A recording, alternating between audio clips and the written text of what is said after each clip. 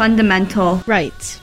Hallo, herzlich willkommen zur violetten Welle. So, gerade ein holpriger Start, aber jetzt sind wir da und parat. Ich bin die Betty. Und ich bin Martina. Schön seid ihr wieder dran, habt ihr eingeschaltet. Genau, heute steht so das Thema Gesundheit, Gesundheitswesen, Medizin und Forschung im Vordergrund bei uns und darum starten wir auch gerade mit dem Porträt.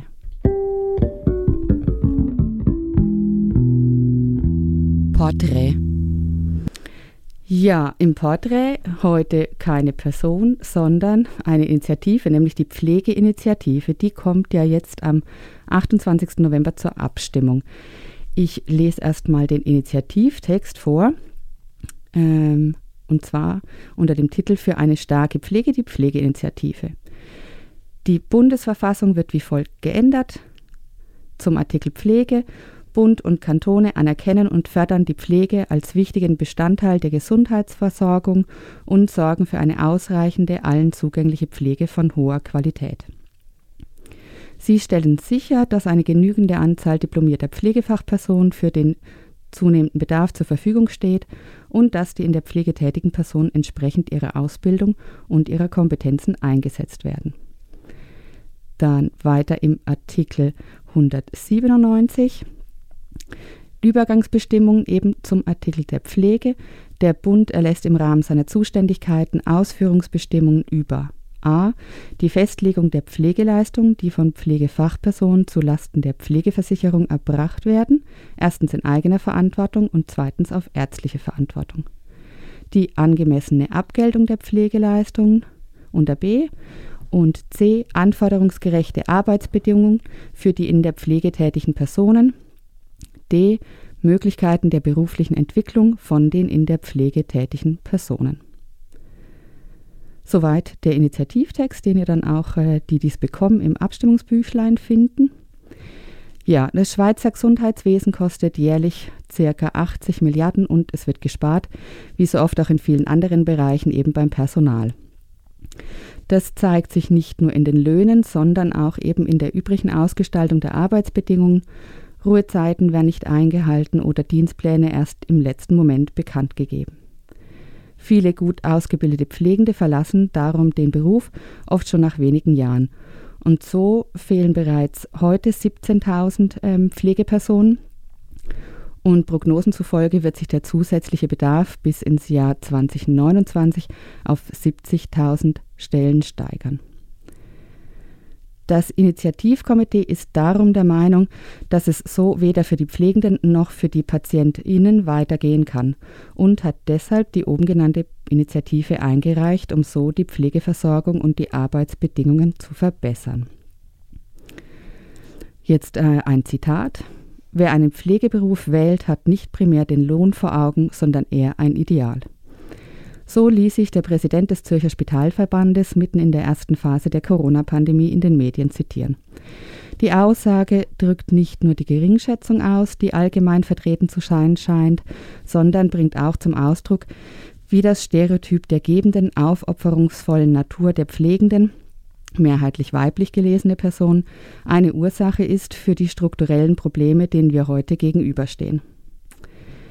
In einer im Jahr 2019 beim Pflegepersonal durchgeführten Umfrage gab fast ein Drittel der Befragten an, einmal oder mehrmals berufsbedingt einen Monat oder sogar noch länger krankgeschrieben gewesen zu sein. Bei ebenfalls jeder dritten Pflegenden wurden die gesetzlichen Ruhezeiten von 11 Stunden zwischen 2 Schichten monatlich mehr als 5 Mal gebrochen. Fast alle befragten Personen gaben außerdem an, sich müde und ausgebrannt zu fühlen. Und sie sind alle der Meinung, dass der chronische Personalmangel und der Spardruck schon längst Auswirkungen auf die Pflegequalität haben. Ja, und entsprechend verlassen eben viele den Beruf im Laufe der Jahre, durchschnittlich nach 15 Jahren. Das ist im Vergleich zu anderen Berufsgruppen sehr früh. Seit längerem schon ist die Reaktion darauf, dann eben das Pflegepersonal aus dem Ausland einzustellen, was in die entstandenen Lücken springt. Kein anderes westliches Land beschäftigt mehr im Ausland ausgebildete Pflegende als die Schweiz. Ein Drittel des gesamten Pflegepersonals hier ist von ausländischer Herkunft und wären sie nicht hier, stünden die Betriebe in den Heimen und Spitälern still. Ja, die Rekrutierung im Ausland ist aber grundsätzlich eben auch kritisch zu sehen, eben auch aus ethischen Gründen, weil die Schweiz damit ja den anderen Ländern die Fachkräfte entzieht. Und in der Praxis wird diesem Sog inzwischen auch entsprechend entgegengewirkt. Eben viele Herkunftsländer verbessern bei sich die Arbeitsbedingungen, damit sie die Auswanderung ins Ausland bremsen können. So ist es eben auch für die Schweiz schwieriger geworden, offene Stellen mit ausländischem Personal zu besetzen, und auch deshalb sind aktuell schon ca. 11.000 Pflegestellen unbesetzt.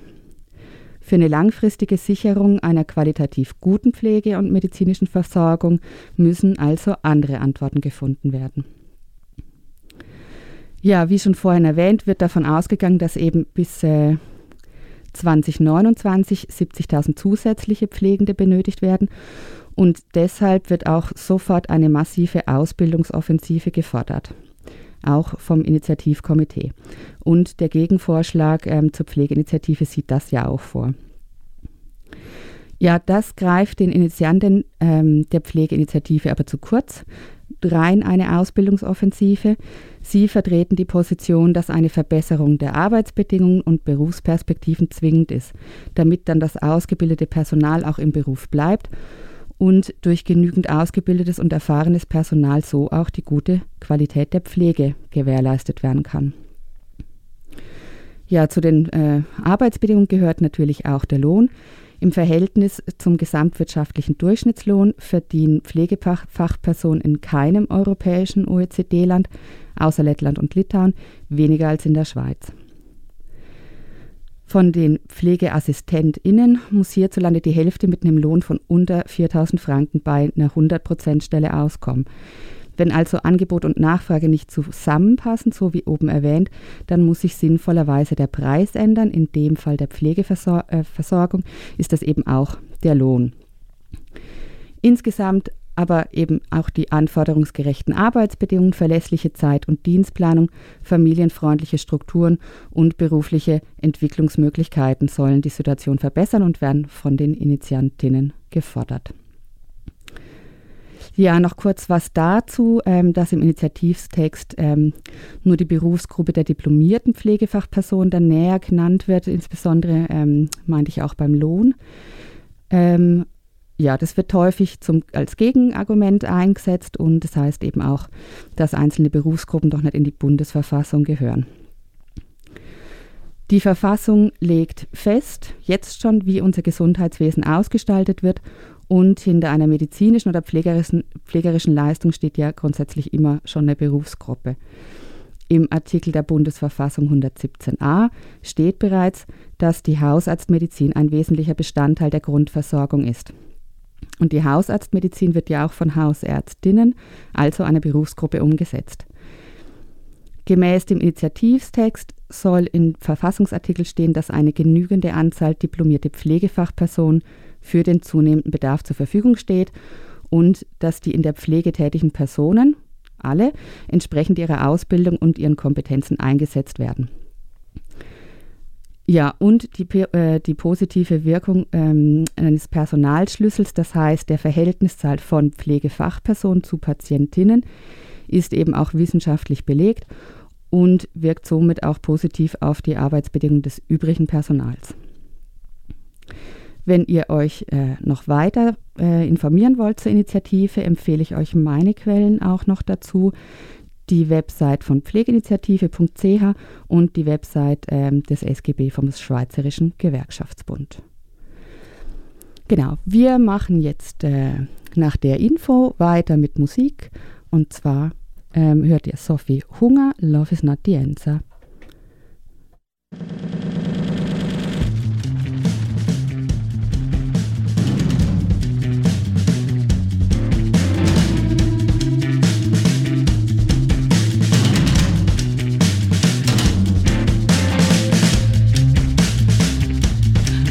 Not the answer to everything. Ask the ice cream man driver down in Madison.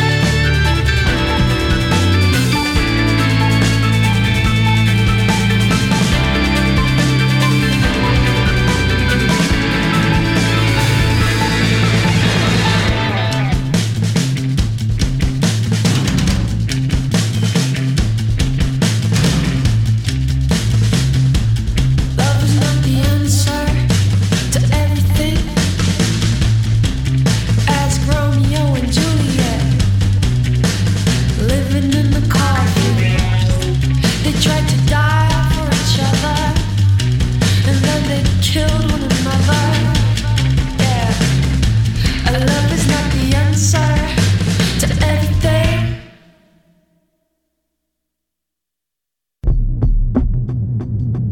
Themenschwerpunkt. Ja, wie schon angekündigt, heute unsere ganze Sendung mehrheitlich dreht sich ums Thema Gesundheit, medizinische Versorgung und Forschung.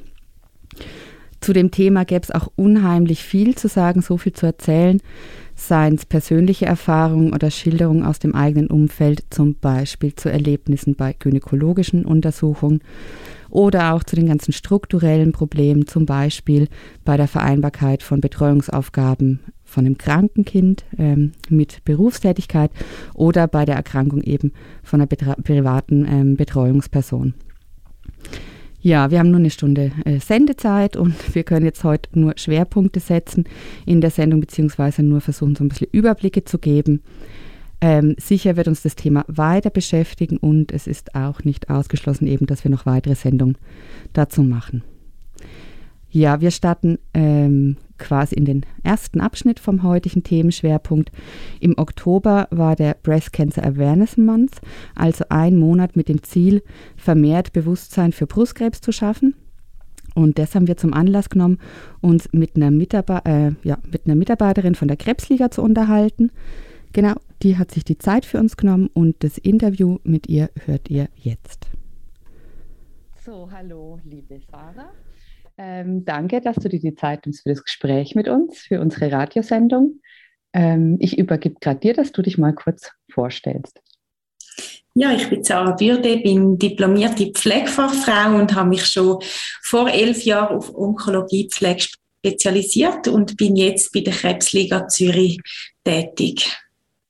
Super. Und genau, es geht heute ja mal jetzt in dem Gespräch mit dir hauptsächlich ums Thema Brustkrebs. Es war jetzt im Oktober der Breast Cancer Awareness Month, also der Brustkrebs-Aufmerksamkeitsmonat, vielleicht kann man es so übersetzen. Was ist es denn genau? Warum gibt es den? Was ist das Ziel von der Kampagne? Ja, Brustkrebs. Brustkrebs ist ein riesiges Thema und die häufigste Krebserkrankung bei der Frau. Also 6'500 Frauen erkranken in der Schweiz jährlich an Brustkrebs. In diesem Monat geht es darum, zum aufmerksam machen auf das Thema, wie wichtig dass es ist, dass man Solidarität zeigt, dass man aufmerksam ist auch gegenüber dem eigenen Körper, dass einem bewusst wird, wie viele Leute betroffen sind von deren Erkrankung und auch natürlich auf Früherkennung, Prävention aufmerksam machen in diesem Monat. Gibt es denn da vielleicht noch, also ich nehme jetzt an, eben ihr wart auch aktiv oder ihr verfolgt ja dann, was es so für Aktionen gibt. Gibt es da vielleicht speziell irgendwie, was da jetzt im Oktober gelaufen ist oder wie man eben versucht, auf das Thema aufmerksam zu machen? Genau, es gibt verschiedene Events, auch von der Krebsliga Zürich aus, zum Beispiel verschiedene Charity-Anlässe wie das Dinner in Rosa, wo wirklich Spenden gesammelt werden für Brustkrebs-erkrankte Personen, Menschen, es kann ja auch Männer betreffen. Dann gibt es ja auch den Pink Ribbon Charity Lauf, wo die Krebsliga sich auch beteiligt hat. Und wir haben ja auch Begegnungszentren, beziehungsweise ein neues geht jetzt auf in Zürich und das Turmhaus in Winterthur, das gibt es ja schon lange und dort haben wir wirklich auch einen Monat zum Thema Brustkrebs gestaltet mit verschiedenen Veranstaltungen wie Fachvorträge oder auch ein Brunch, wo Breast Care Nurses anwesend sind, wo man auch informiert hat, beraten haben, wo wir Unterstützungsangebot vorgestellt haben, einfach zum die Leute informieren und auch aber den Leuten ermöglichen, zum Zusammenkommen. Also das ist auch etwas, was uns am Herzen liegt, dass in unseren Begegnungszentren die Leute wirklich können, zusammenfinden, sich austauschen, sich unterstützen, zusammen lachen, zusammen brüllen, das, was es halt braucht, und zwar ganz niederschwellig, auch ohne Termin. Und für die Leute ist es sehr wertvoll, auch mit Personen sich auszutauschen, die in der gleichen Situation sind, beziehungsweise sie kommen zusammen und sagen vielmals, es ist so schön da zu sein, weil ich muss mich nicht erklären. Die Leute verstehen, wie es mir geht und was ich durchgemacht habe, und das ist etwas ganz Wichtiges. Also geht es einerseits um die eben nach außen das Thema wieder ins Bewusstsein zu bringen, aber auch vermehrt in dem Monat Betroffene, Angehörige von Betroffenen aufmerksam zu machen, auf welche Angebote es gibt, die sie unterstützen könnten. So, und da vielleicht so erste Kennenlernen auch zu initiieren. Genau, richtig, ja. Ja. Jetzt hast du vorhin ja auch angesprochen, eben die häufigste Krebsart und Früherkennung. Kannst du vielleicht dazu noch ein bisschen mehr sagen, eben warum so wichtig ist? Oder gibt es auch irgendwie spezielle Personengruppen, wo mehr betroffen sind oder weniger, oder ist das Bandbreite? Genau, vielleicht so ein bisschen noch dazu unseren medizinischen Hintergrund liefern. Ja, es ist natürlich so, dass das Risiko, an einer Brustkrebserkrankung zu erkranken, natürlich steigt ab 50-jährig. Jedoch können auch deutlich jüngere Personen betroffen sein. Teilweise ist da auch eine Genmutation dahinter, das ist aber nur in 5-10% der Fall. Risikofaktoren sind sicher auch familiäre Vorbelastungen. Man sagt auch, dass mit Übergewicht, Bewegungsmangel, Rauchen das Risiko kann erhöht sein, an einer Brustkrebserkrankung zu erkranken, genau. Früherkennung ist darum so wichtig, weil umso früher der Tumor erkannt wird, umso besser sind die Behandlungsmöglichkeiten und umso grösser ist die Heilungschance. Also das Ziel ist, einen Brustkrebs so früh wie möglich zu diagnostizieren, um einen Brustkrebs auch heilen. Therapien sind sehr gut, die es gibt, aber eben um eine Heilung können erzielen, ist es wichtig, ein frühes Stadium zu verwischen. Und darum ist eben auch Früherkennung wichtig, und man empfiehlt ja auch regelmäßig, also einmal monatlich, Brüste selber abzutasten, jährlich zum Gynäkologen zu gehen, ab 50 auch Mammographie-Screening. Je nachdem kann das auch vorher schon nötig sein. Das kommt eben ein bisschen auf die familiäre Vorbelastung drauf an. Ja. Gut, und eben, ja, genau, über das Vorgehen oder wie so das Selbstabtasten funktioniert, ja, wird man am besten ja beim Gynäkologen dann beraten, oder es gibt wahrscheinlich jetzt zig Anleitungen, Informationen im Internet zu finden, oder auch bei Institutionen wie vielleicht auch bei der Krebsliga. Ja, bei der Krebsliga Zürich. Es gibt eben auch Anlässe, die eben auch aufzeigen, wie kann man sich selber untersuchen. Da findet man Anleitungen, oder eben bei einem Gynäkologen oder bei einer Breast-Canner-Nurse. Wichtig ist, dass man wirklich strukturiert vorgeht, also wirklich immer gleich abtastet und sich wirklich informiert bei einer Fachperson, wie genau dass man das machen sollte. Es ersetzt aber nicht eine gynäkologische Kontrolle, das ist wichtig. Also es ersetzt nicht den Untersuch bei einem Frauenarzt. Du hast vorhin ja eben auch angesprochen, genau, es ist medizinisch, also es ist natürlich medizinisches Thema, aber eben auch die emotionale Belastung für die Betroffenen. Ist denn da, also unterscheidet sich vielleicht die Diagnose in der Hinsicht auch von anderen Krebsdiagnosen? Weil, also ja, jetzt Brüste für weibliche Personen vielleicht ja auch noch als Identitätsmerkmal sind, oder, also ja, du hast es ja vorhin angesprochen, eben der Austausch untereinander. Gibt es da eben von der emotionalen Belastung her Unterschiede? Ja, also ich glaube, jede Krebserkrankung ist wieder mit Auswirkungen verbunden, die halt extrem viel Einfluss nehmen im Alltag und im Leben. Und natürlich hat jede Tumorerkrankung wieder ein bisschen andere Facetten, die dementsprechend auch anders den Alltag beeinflussen und das Emotionale. Bei Brustkrebs ist es sicher so, dass die Weiblichkeit ein grosses Thema ist, eben auch nach einer Brustoperation oder auch wenn eine Brust ganz muss abgenommen werden, haben viele Frauen Mühe wieder mit dem Körperbild, mit sich selber akzeptieren, mit der Weiblichkeit. Auch nur schon der Haarverlust gehört da dazu. Das ist nicht nur, geht's nicht nur um die Brüste, auch Haarverlust ist für viele Frauen ein grosses Thema, wo sie sich auch schämen, um so rauszugehen, weil jeder einfach auch sieht, irgendwie, es ist nicht mehr gut, sie sind krank, es ist irgendetwas los. Das ist mit viel Scham auch verbunden und viel sind auch so ein bisschen unsicher, wie die Leute dann und das Umfeld reagieren auf das. Also das ist sicher ein grosses Thema. Schon eben während der Chemotherapie, wenn Haare ausgehen, aber auch nachher nach eben Operationen. Dann kommt aber auch dazu, dass je nachdem eine Antihormontherapie nötig ist, wo natürlich für Frauen auch extreme Auswirkungen hat, mit vaginaler Schleimhauttrockenheit, aber auch Libidoverlust, Stimmungsschwankungen etc. Dort bietet dann die Krebsliga auch Unterstützung an zu diesen Themen. So. Ja, auf jeden Fall. Also der Krebsliga Zürich ist ganz wichtig, dass die Leute mit ihren Anliegen kommen. Sechs einerseits psychoonkologische Unterstützung, um auch die ganze Geschichte nochmal aufarbeiten oder eben wie umgehen mit diesen Emotionen, Unsicherheiten, Körperbildveränderungen. Es kann zum Teil durch Diagnose auch fast wie eine posttraumatische Belastungsstörung sich entwickeln und darum ist es ganz wichtig, dass die Menschen auch psychoonkologisch begleitet werden in den Begegnungszentren, eben in Winterthur im Turmhaus und neu geht ja auch das Welle auf in Zürich, jetzt ab dem 15. November. Da können die Leute wirklich auch kommen mit Fragen, mit Unsicherheiten. Da haben wir ja spezialisierte Onkologiepflegefachpersonen, die dort auch beraten können, einmal weitervermitteln. Genau.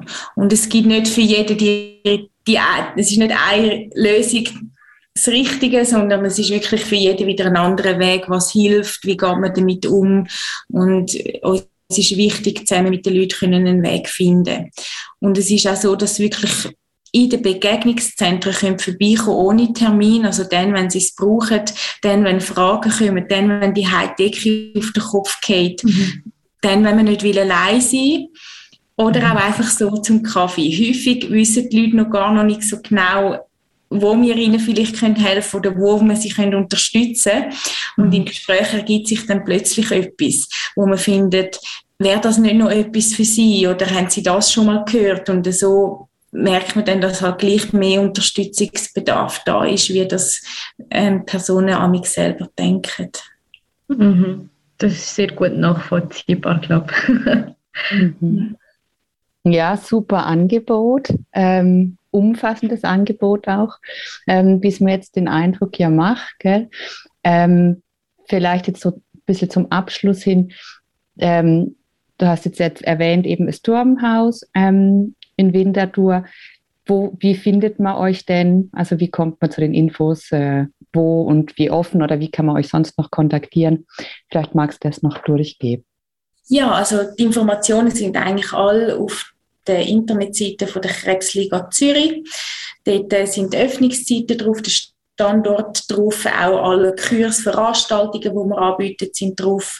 Man kann uns auch anrufen, per Mail kontaktieren oder eben einfach wirklich vorbeikommen. Einfach hineinschauen, Hallo sagen und dann zeigen wir gerne mal zeigen, wo wir sind, was wir machen und finden sicher auch irgendein Angebot, das stimmt für jede Person. Wir sind sehr, sehr breit gefächert, vielseitig und es lohnt sich zum Vorbeikommen.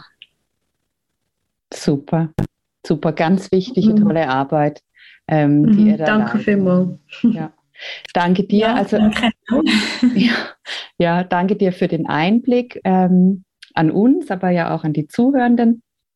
Und ja, dann bis bald vielleicht oder bis dann vielleicht bis zum nächsten Oktober bei einer von euren Veranstaltungen dann, genau. Ja, unbedingt. Und ich möchte wirklich alle einladen, einfach vorbeizukommen, aufmerksam sein, auf sich selber hören, auf den Körper hören. weil selber weiss man häufig am besten oder spürt auch selber, wenn man Unterstützung braucht, wenn etwas nicht gut ist. Und das Ziel der Krebsliga Zürich ist wirklich da sein. Und vielen ist nicht bewusst, was wir wirklich alles abdecken. Darum lieber einmal mehr nachfragen, wenn Unterstützung da gebraucht wird.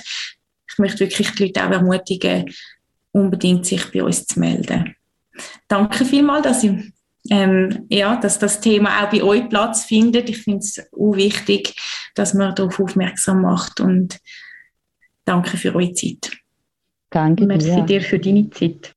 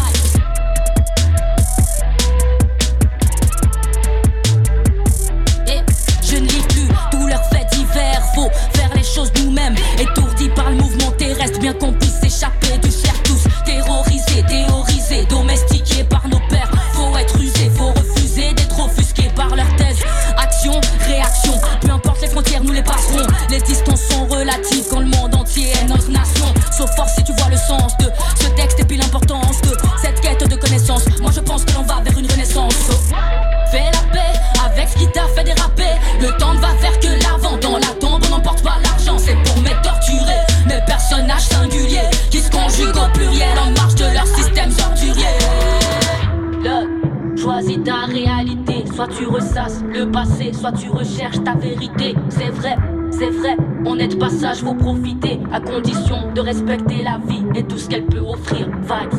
Singulier plus singulier donne pluriel de plus belle. Singulier plus singulier donne pluriel de plus belle. C'est grillé, je suis cette guerrière en jeans, prête à sortir des disques, fait de réflexion extraordinaire au pluriel. Singulier plus singulier donne pluriel de plus belle. Singulier plus singulier donne pluriel de plus belle. C'est grillé, je suis cette en jeans, prête à sortir des disques, fait de réflexion extraordinaire au pluriel. À la recherche du fond, j'ai plongé sans masque ni oxygène. Baigné dans le mensonge, tu te doutes qu'il y a un tas de choses qui gênent. La route est longue, l'océan infini, comme la mémoire d'un gène. Et si gère son but, c'est que tu recherches le gardien. Je le trouverai en chair, en os, pas besoin de vitesse, ni de Percocet. La patience est chemin d'or, je ferai du slow-mo même en Mercedes. À quoi sert de courir le risque elle-même, j'emmerde leur code, leur jugement.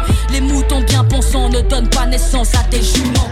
I'm a zebra, l'un zéba, leur débat, je débarque. Le visage peint, mes traditions ne se perdent pas, je regarde les signes que fait le destin pour éviter la débâcle. The most high is with me, peu importe le regard.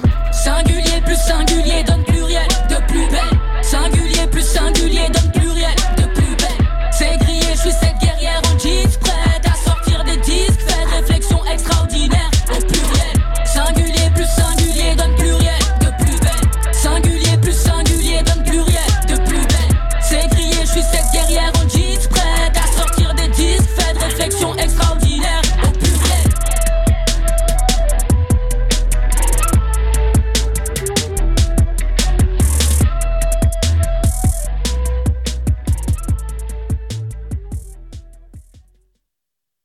Wir haben jetzt gerade Singulier von der Kategorie gehört und die Betty fährt jetzt weiter. Genau, ich mache weiter mit dem Thema medizinische Versorgung. Eben, wenn wir uns allgemein das Thema medizinische Versorgung und Forschung anschauen, zeigt sich einerseits, dass das binäre System Mann und Frau einfach grundlegend ist, da in den Veröffentlichungen dazu, wenn es eben ums Geschlecht als das Unterscheidungsmerkmal geht, wo man sich da anschaut. Einen kleinen Teaser vorab gebe ich hier aber schon mal, dass wir eben auch eine Sendung zum Thema medizinische Versorgung und Transgeschlechtlichkeit bzw. Intergeschlechtlichkeit und Non-Binarität dann so in Planung sind jetzt schon so ein bisschen angedacht und da kommt dann eigentlich auch noch mehr, haben wir geplant. Aber jetzt eben reden wir halt nur von Mann und Frau. Genau. Andererseits eben zeigt sich in dem Thema dann auch schon schnell, dass die medizinische Forschung und Versorgung Unterschiede zwischen Frau und Mann findet, die aber auch geschaffen werden und dass diese Unterschiede mal für die eine, mal für die andere Seite positiver ausfallen. Also ganz plakativ gesagt, meine Meinung, nachdem ich jetzt so ein bisschen zu dem Thema gelesen habe. Die natürlicherweise vorliegenden biologischen Unterschiede oder Merkmale, Gegebenheiten bringen mehr Vorteile beim weiblichen Körper. Und sobald es dann aber so um die menschengemachte Behandlung, Heilmethoden und so weiter geht, ist dann der männliche Körper eben das Maß aller Dinge und somit auch im Vorteil.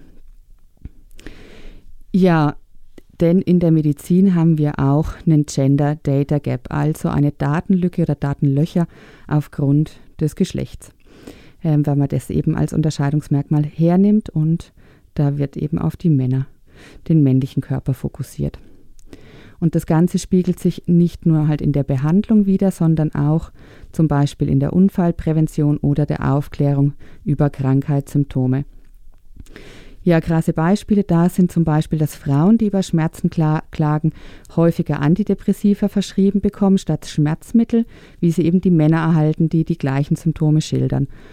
Oder dass Frauen ein 71% höheres Verletzungsrisiko haben bei einem Autounfall, weil immer noch keine Crash-Test-Dummies mit wirklich weiblichen Spezifikationen verwendet werden.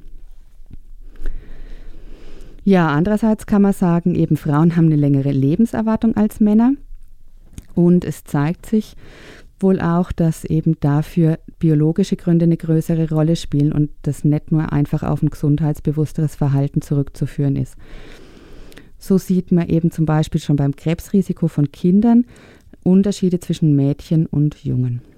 Und manche Unterschiede, zum Beispiel bei der Häufung von Herz- und Kreislauferkrankungen, reduzieren sich dann wieder mit der Veränderung der Hormone in der weiblichen Menopause. Fachleute sagen eben, es gibt zuhauf Beweise, dass Frauen und Männer unterschiedlich häufig oder ausgeprägt von Krankheiten betroffen sind, aber es gibt eben kaum noch Forschung bisher, warum das so ist. Ein Grund wird vermutet, zum Beispiel in der Anzahl der X-Chromosomen.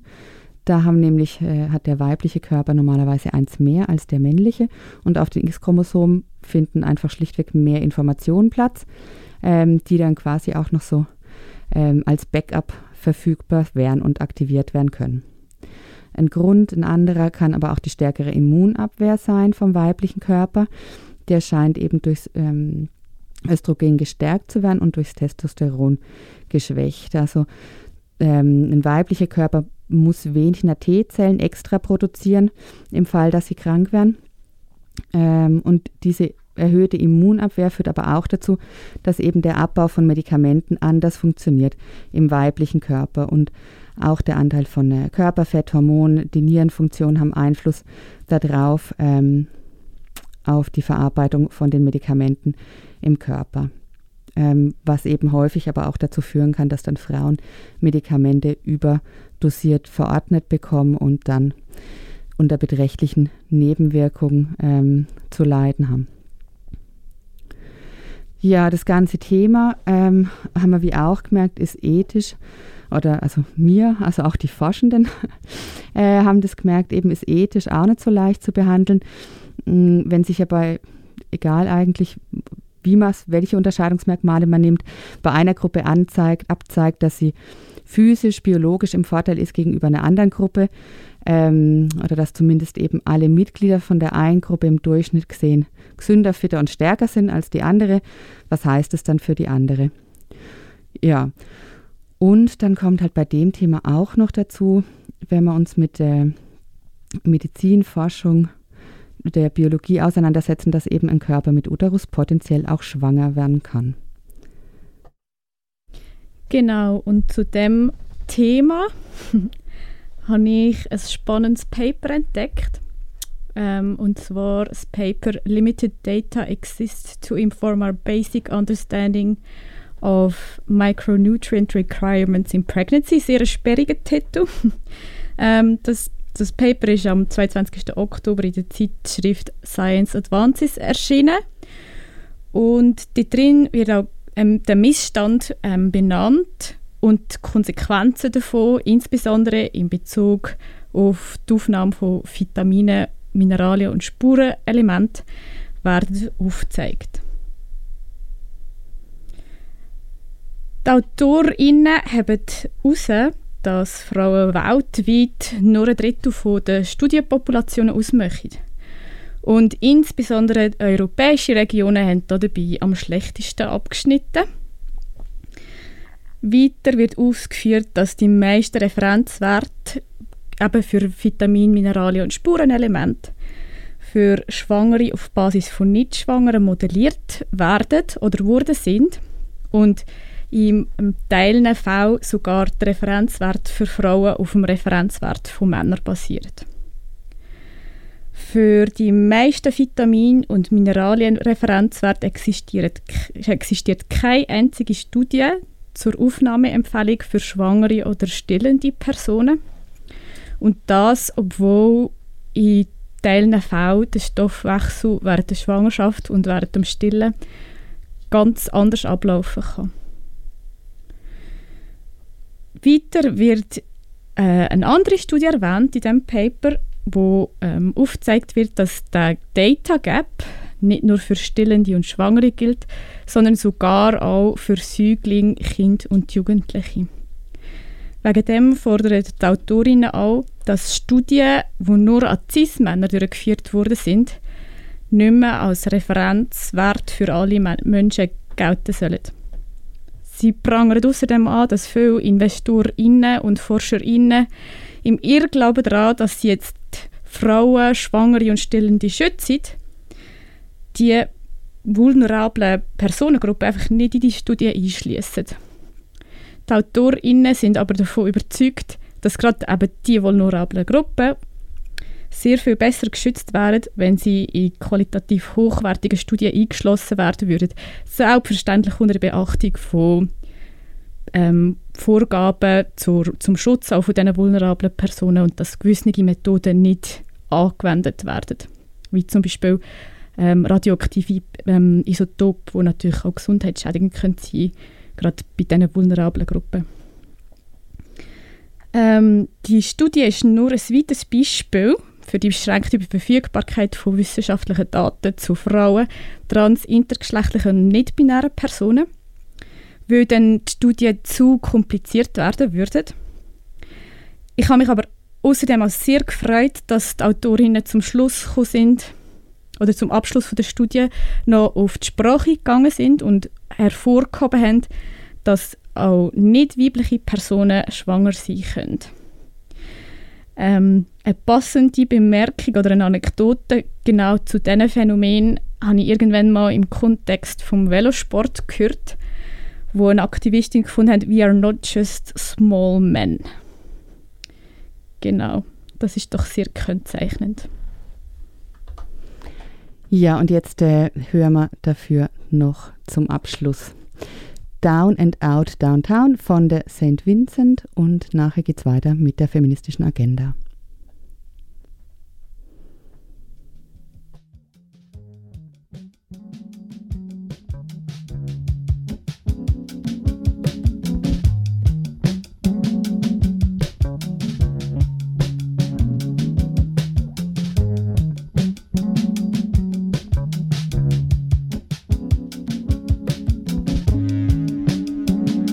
Last night's heels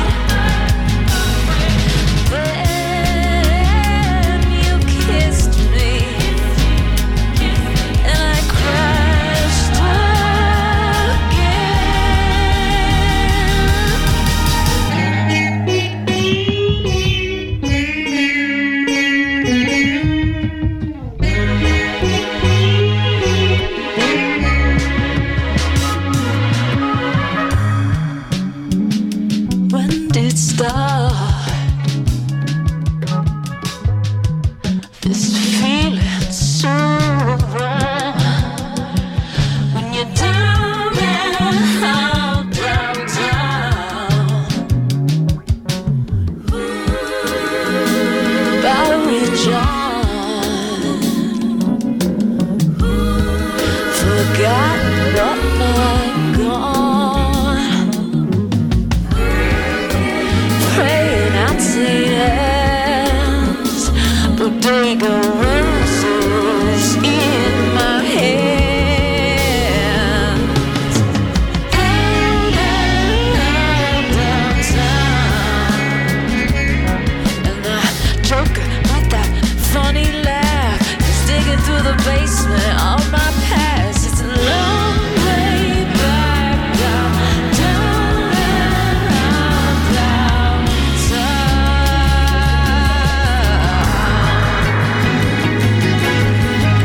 Hey, I was flying over the Empire State. Then you kissed me, and I crashed again.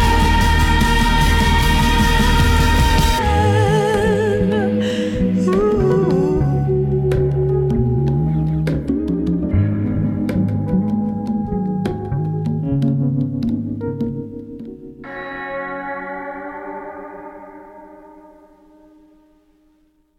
Feministische Agenda. Ja, und jetzt neigt sich die Sendung langsam schon wieder dem Ende zu. Ich berichte euch noch aus der feministischen Agenda. Und zwar geht es morgen schon los, am 12. November im Infoladen Rabia in Feldheim. Läuft der Film oder wird der Film gezeigt, Commander Aryan, A Story of Women, War and Freedom. Beginnt um 19 Uhr mit gemeinsamen Essen und dann gemeinsamen Filmschauen. Ja, der November ist bei uns auch immer geprägt vom 25. November, das ist der internationale Tag gegen patriarchale Gewalt, gegen Gewalt an Frauen und Mädchen. Und gleichzeitig ist er auch der Stadttag der Kampagne 16 Tage gegen Gewalt an Frauen. Dieses Jahr liegt der Fokus auf sexualisierte Gewalt und wir planen auch Aktionen, nämlich einerseits Schnupperkurse für Selbstverteidigung für Finter und Mädchen sowie eine Kampagne gegen Catcalls in Winterthur. Folgt uns doch auf Facebook oder Instagram, um dann genauere Infos noch dazu zu erhalten, oder meldet euch für unseren Mailverteiler an, per Mail an femcowinterthur@riseup.net. Ja, ein paar Veranstaltungen, die im Rahmen der Kampagne stattfinden, will ich euch noch genauer nennen. Das ganze Programm findet ihr auf www.16tage.ch. Da werden auch fortlaufend immer noch neue Aktionen und Veranstaltungen aufgeschaltet. Am 25. November im Volkshaus Zürich gibt es das Podiumsgespräch und Diskussion, organisiert von der Stiftung Frauenhaus Zürich. Am 27. November in der offenen Kirche St. Jakob in Zürich auch einen Vortrags- und Diskussionsabend unter dem Titel Missing and Murdered Indigenous Women und Frauenpower in Nordamerika.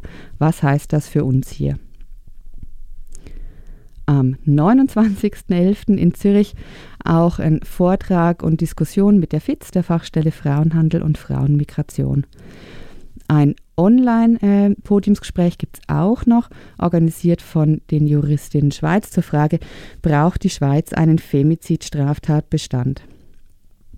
Ebenfalls online am 9. Dezember Vortrag und Austausch zum Thema Raum, Körper und Erfahrungen in gynäkologischen Konsultationen, Grenzen zwischen privaten und öffentlichen Körpern. Passend eigentlich auch zu unserem heutigen Thema. Genau.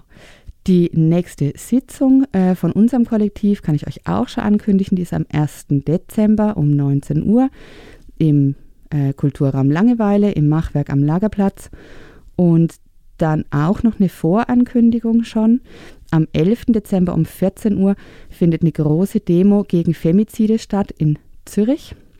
Ja, mehr Details dann dazu und auch zu den ganzen Aktionstagen gibt es dann in unserer nächsten Sendung am 9.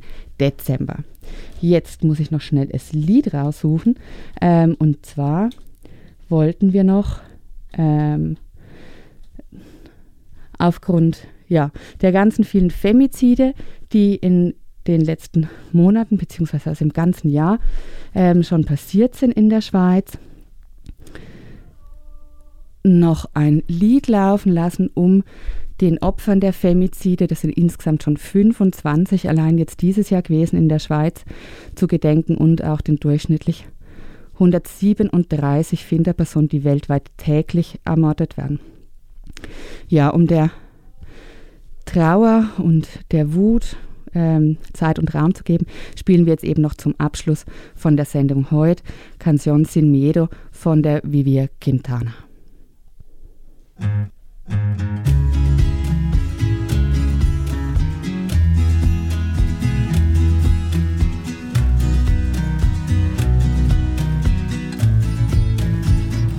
Que tiemble el Estado, los cielos, las calles, que teman los jueces y los judiciales.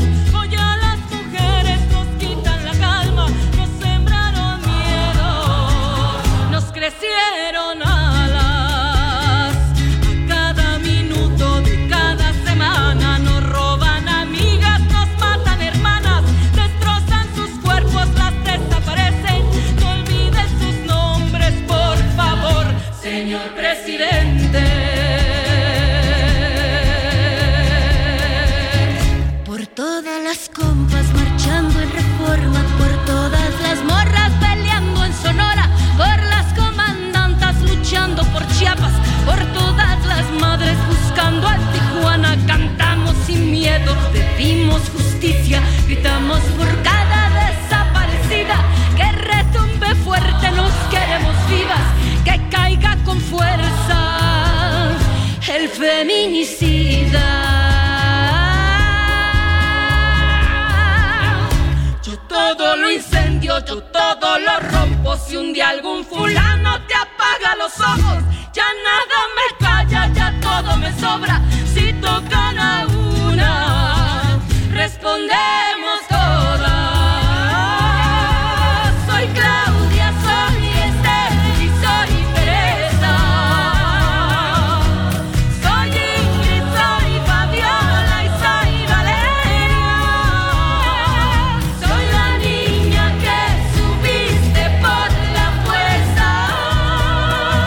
Soy la madre que ahora llora por sus muertas.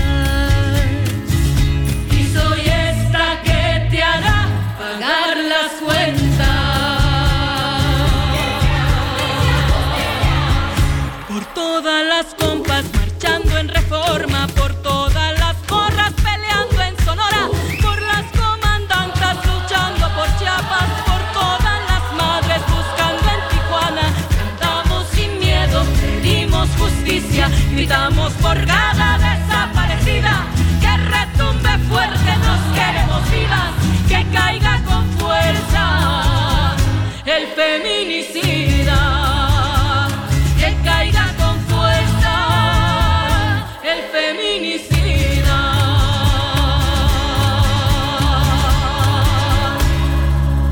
Y retiembla en sus centros la tierra al sororo rugir del amor. Y retiembla en sus centros la tierra al sororo